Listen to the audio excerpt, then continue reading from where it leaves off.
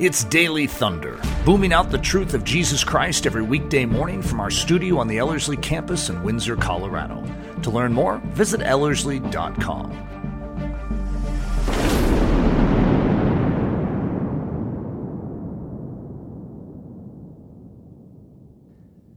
Welcome to the Friday edition of Daily Thunder. An odd version, especially since we just launched our new series, which is going to be in studio. And so this is supposed to be in studio. It's supposed to be Nathan and I going through a discussion question, which ironically, Nathan and I have really enjoyed these discussions. So it's hard for us not to be doing what we're, quote unquote, supposed to be doing. But we all agreed that because of the nature of what we're going through in our country and in our world right now, we really felt that just to have a little series. So this week, the 5 days of this week, we've been going through a series that is entitled A Christian Response to a Crumbling America. How does a Christian respond to this? What are we supposed to do? How do we think? How do we act in the midst of this? Many of us have felt so helpless. I remember this scene, I think it was in a movie called Sense and Sensibility, where you have the character Colonel Brandon who's standing outside of a room where this girl that he loves is inside and she's struggling with health and, trying to survive. And Colonel Brandon is standing outside sort of with beads of sweat pouring down his face, and he longs to do something, but he's not the doctor. He's not the one in position to actually do anything. So as a result, someone comes up to him and says, Colonel Brandon, and he says, please give me a job. I want something to do.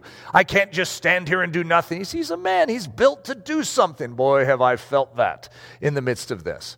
You see, but we do have something to do. There are tactics, there are strengths, there are tools, there are instruments of war, there are military weapons that we have been given as the Church of Jesus Christ. We just need to be reminded of this.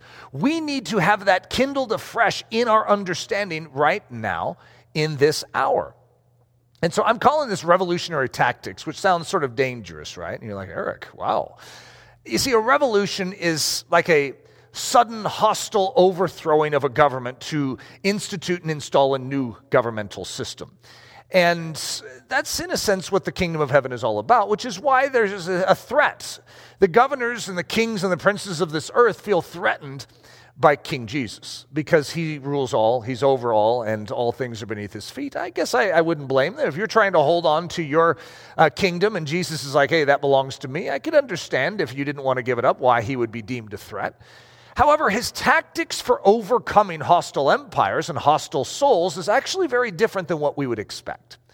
And so that's what I want to go into, because the revolutionary tactics that he has given to us are surprisingly different than the way we would typically think they would be. And they don't sound very powerful on the outside looking in. And yet they're the most powerful tools in the universe. The way Jesus won the victory at the cross was very backwards from what most of us would have guessed. If someone told you and you didn't know anything about the cross, it's like, did you hear that God came to this earth and he trounced all the powers of evil, all the powers of death and sin, and won a victory? And then you were to say, okay, pause. How do you think he did it? Oh, I don't know. He was he's God. He's probably just full of muscle, and he came down and just destroyed him. Just with one, sweep of his right hand, just destroyed anyone that would dare stand against him. No, he was stripped naked, beaten, scourged with a cat of nine tails, had to carry his cross, humbled, brought low, hung naked like a bloody pulp of a man on a tree, and died. That doesn't sound very impressive, does it? But he didn't just die, he died loving. He died with mercy. He died whispering forgiveness.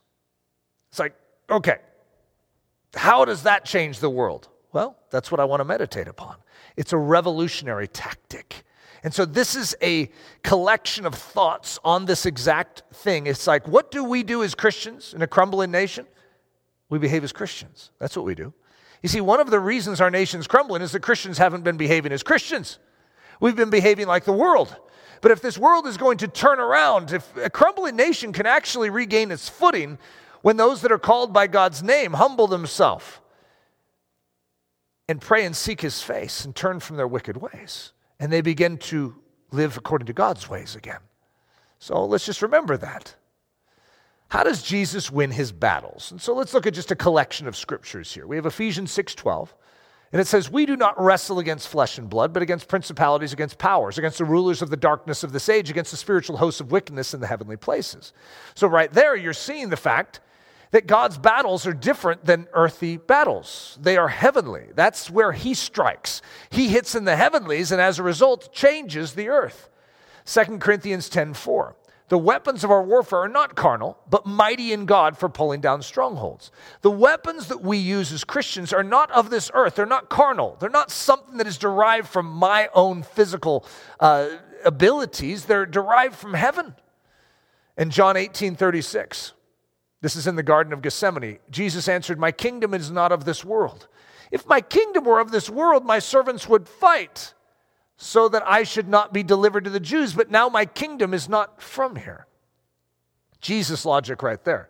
See, if I had an earthly kingdom, I would fight in an earthly way. But I have a heavenly kingdom, so I'm going to fight this in a heavenly way. We are now a part, grafted into a heavenly kingdom, so what is our thoughts? We can't fight as if we are fighting for an earthly kingdom. We're fighting for a heavenly kingdom, therefore we need to fight it in a heavenly way. Very important right now.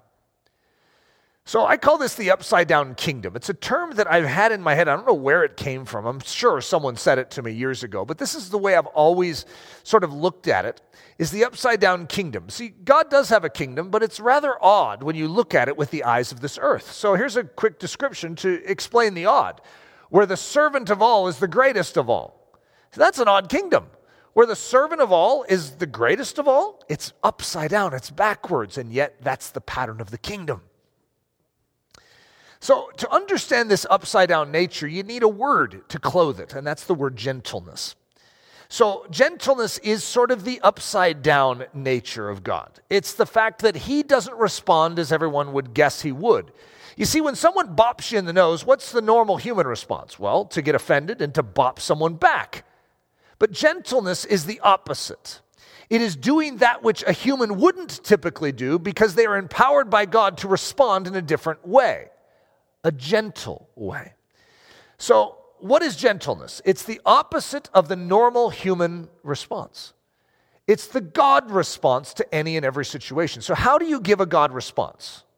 Well, if you don't have God, you can't give a God response. You know, the way to give a God response is that God needs to move into this body and needs to dwell here and needs to control here. This needs to be his home. We need to be filled with the Holy Spirit so that this hand behaves as God's hand would. These eyes look where God's eyes would look. This mouth speaks what God's mouth would speak. This mind thinks what God's thoughts would be. This heart beats with his burdens. These feet go where he would go. You see, we're supposed to be the body of Christ. And when the body of Christ is indwelled by Christ himself, then Christ's behavior can begin to come forward. And that's gentleness. It's a broad covering, like an umbrella over all the behaviors of Christ. So here's another definition of gentleness. This is a fun one. What is gentleness? Well, if evil strikes, it's goodness. If judgment pelts, it's mercy. If hate, it's love. If darkness, it's light. If death, it's life. If rudeness, it's kindness. If mockery, it's silence. If disdain, it's forgiveness. If it's reviling, it's blessing. You see, it's always going to be the opposite of what is being dished out. Gentleness has many expressions, but they are all as Christ is in the midst of behaviors that Christ is not. I'm going to read that final line again. Gentleness has many expressions, but they are all as Christ is in the midst of the behaviors that Christ is not. We are in a world right now, in this country, where we have a lot of behaviors that are not Christ. And yet, our job is to be as Christ is in the midst of it. Not to be as the world is. Capitol Riots is behaving as the world is. We behave as Christ is. Titus 3:1-2. This is a pastoral letter, and so what we have is an understanding of how we as Christians are supposed to work. And this is a reminder to the church. Remind them, speaking of us as the church, to be subject to rulers, to authorities, to be obedient, to be ready for every good deed, to malign no one, to be uncontentious, gentle, showing every consideration for all men. So we are to live in a world which has leaders, and those leaders could be good or bad. It makes no difference on our behavior. Our behavior is as Christ. Now, if those leaders ask us to behave in a way that isn't Christ, then we have to be gentle and behave as Christ, right? In other words, we still have to behave as Christ, even if behaving as Christ becomes illegal. If it became illegal to love, we would still love. If it became illegal to share the good news of Jesus, we would still share the good news of Jesus, because our authority comes from high above earthly authority. It's Jesus Christ that has commissioned us, and he's the King of all kings. We have a commission. We have a legal position on this matter. But we are to be not contentious, but gentle, showing every consideration for all men. See, that's not what normal men do. Normal men are not gentle. You need God in order to be gentle. 1 Peter 3:8-12. Finally, all of you be of one mind, having compassion for one another.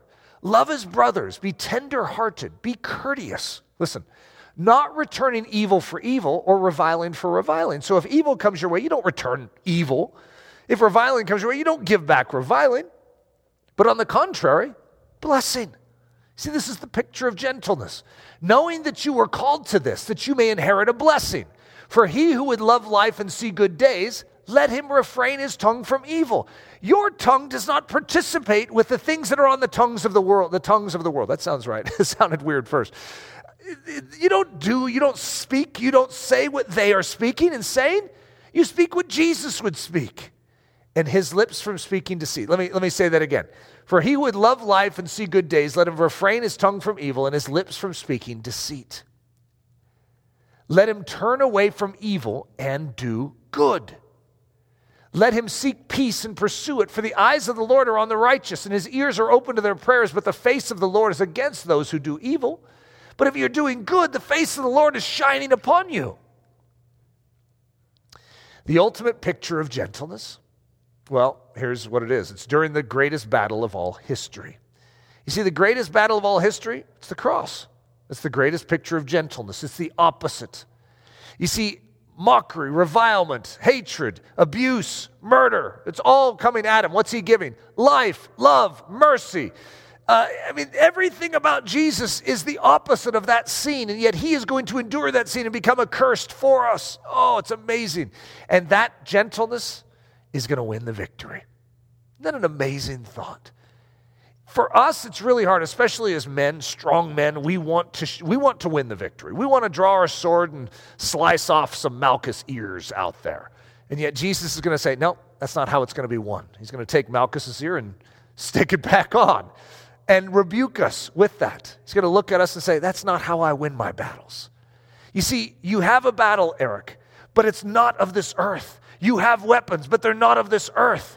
Wield the weapons that I've given you in the battle that I've assigned you, Eric, so that you can actually participate in what I'm doing.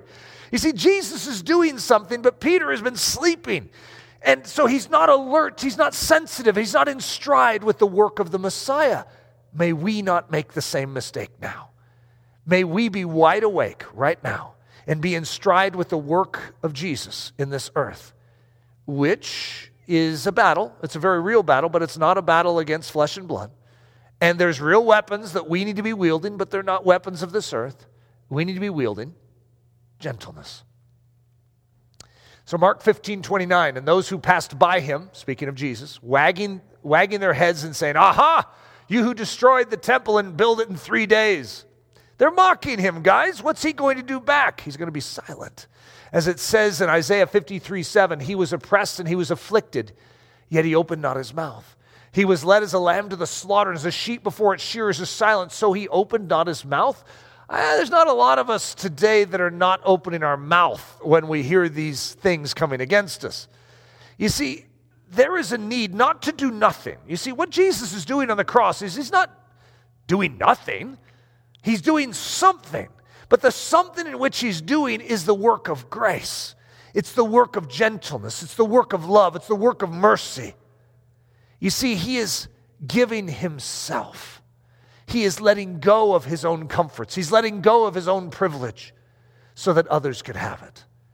We have a job to do right now, and it's not nothing. It's not to stare blankly at the circumstances around us. It's to actively engage in this warfare, but with God's spiritual weaponry. Jesus' behavior. It is the opposite behavior of what is naturally coming out of you. Whatever naturally comes out of you, that's not the way Jesus is. I think it was this last week I gave the quote from my granddad, who was sort of a blustery farmer, funny guy. And one of the days I was with him, he was talking about politics. And he says, "You want to know how I vote? I find out how Ted Kennedy votes and I vote the opposite." Well, that's a reasonable thought pattern. Well, that's sort of the way Jesus' behavior is. Look at the world. Yeah, not like Jesus. You see, Jesus is the opposite behavior of this world. That's why he's called holy. That's what holy means. Other than. He is other than this world. In fact, he's not just other than, he's other than. And he's not just other than, he's other than, other than, other than. He's holy, holy, holy. So here's a few gentleness pointers that you can take with you. These are life lessons, guys. This is some good stuff right here. First, delete the first draft. Have you ever had it where someone sends you sort of a salty email? It's not very kind. In fact, it's rather mean. And it's offensive. And have you ever sat down and written up an email and sent it, and it gets you into even more trouble? In other words, it doesn't solve the problem. It actually escalates the problem. So here's the rule of thumb. You know that email that you drafted up right after you got it, and you were stewing and all frustrated and mad, and you just wanted to get back at them. You know that email? Yeah, delete that one. Now I want you to pray, get in the presence of God, and ask for God's heart towards that person. And after maybe even a good night's sleep, maybe we can consider writing a different draft tomorrow. A draft that gives life, that quells the argument instead of inflames it, that gives love in the face of that attack, that gives mercy and patience and kindness instead of giving back the very thing that you just received. You see, that's a pointer. It's a gentleness pointer right there. Second one on the list, if you are really craving to speak, maybe you shouldn't. Have you ever had it where you really want to give a piece of your mind? Usually that's when you should keep silent. You see, the rule of thumb, oftentimes, I'm not saying guaranteed, because there's times when I really want to speak and God's leading me to speak. So it is possible. However, what we usually mean by I really want to speak is we really want to get something off our chest. We really want to get something straight to someone so that they can feel it. That's usually when you're supposed to be silent. So gentleness would be silent instead of speak. The third one, this is funny. If you really, really don't want to speak, maybe you should. You see, oftentimes in the moments when speaking is most needed is when we least want to speak. And that can be a signal. Again, it's the opposite of what you would typically want. But the Spirit of God is wanting to train you to be other than this world and to do other than this world would do. Number 4, remember gentleness is a weapon against the powers of darkness, so wield it. I know it doesn't sound powerful, gentleness. Even the word is sort of mushy and weak sounding. And yet this is a weapon. You have weapons of warfare that are mighty to the pulling down of strongholds. They're not of this earth. They're from heaven. And gentleness is one of them. So wield it. And number 5, the Holy Spirit meets us in the impossible moment. When things are difficult and in and of yourself you couldn't respond as Christ, like for instance you're hanging on a cross and you've been falsely accused, what's your instinct? To defend yourself. Say, hey guys, you got the wrong one. I'm innocent. I didn't do any of these crimes. However, in that impossible moment, if you're willing, the Holy Spirit will invade the moment and grant you everything you need for life and godliness, everything you need for the proper response. And that's a guarantee to all of you right now. Everything you need for this hour, this time period, this stretch, no matter what is up ahead in the upcoming months and years, everything that you need has been supplied. The Holy Spirit loves impossible situations, and he loves being God. He loves to function with the full power of majesty in us to reveal Jesus in the impossible situations. To be love when love seems so hard. To be merciful when, you really don't want to give mercy. To be long-suffering and patient. When you really want to just get at it. You see, Jesus supplies you everything you need. 2 Timothy 2:24 through 26. The Lord's bondservant must not be quarrelsome, but be kind to all, able to teach, patient when wronged, with gentleness correcting those who are in opposition. If perhaps God may grant them repentance leading to the knowledge of the truth, and that they may come to their senses and escape from the snare of the devil, having been held captive by him to do his will. What do we need? To see people repent, to see people come to a knowledge of the truth? Gentleness. Christ set the pattern. His behavior, though opposite, is the correct behavior, and it's the pattern we should both esteem and adopt. 1 Peter 2:21 and 23. Christ also suffered for us, leaving us an example, that you should follow his steps, who, when he was reviled, did not revile in return. When he suffered, he did not threaten, but committed himself to him who judges righteously. Guys, an example has been given to us in Jesus Christ. But it's not just that he set this example and said, hey guys, I know you can't follow it, but at least I wanted to show you how it's supposed to be done. No, he sets an example and then gives us his Holy Spirit. And says, Eric, even though I know you can't do it, would you allow me to come in and do it in you and through you? Gentleness may not be esteemed in this world, but it is esteemed in heaven. And I, for one, want to bear witness of its power in and through my life, but I want us as the church to be stirred at the depths of our being to say, God, I want to do this your way. I don't want to fight a carnal battle. I don't want to fight against flesh and blood. I want to fight the way you have taught me to fight. Father, train our hands for war, but spiritual war. Teach us how to wield the weapons of our warfare, the weapons that are spiritual weapons, that are mighty to the pulling down of strongholds. Lord, may we not waste our time messing with earth weaponry and in earthen battles, but may we, Lord Jesus, be lifted up to fight the right battles right now. It's in the precious name of Jesus that we ask this. Amen. Daily Thunder is a listener-supported production of Ellerslie Discipleship Training. At Ellerslie, we are laboring to rouse the Church of Jesus Christ out of its lethargy and build brave-hearted Christians for such a time as this. Daily Thunder is streamed daily, Monday through Friday, from our studio in Windsor, Colorado. And our weekend church service is delivered live and streamed at 9 a.m. on Sunday mornings. Join us at live.ellerslie.com. Note that our live weekday in-person version of Daily Thunder is scheduled to resume this upcoming June in conjunction with our training season. Learn more at ellerslie.com. Thanks for listening.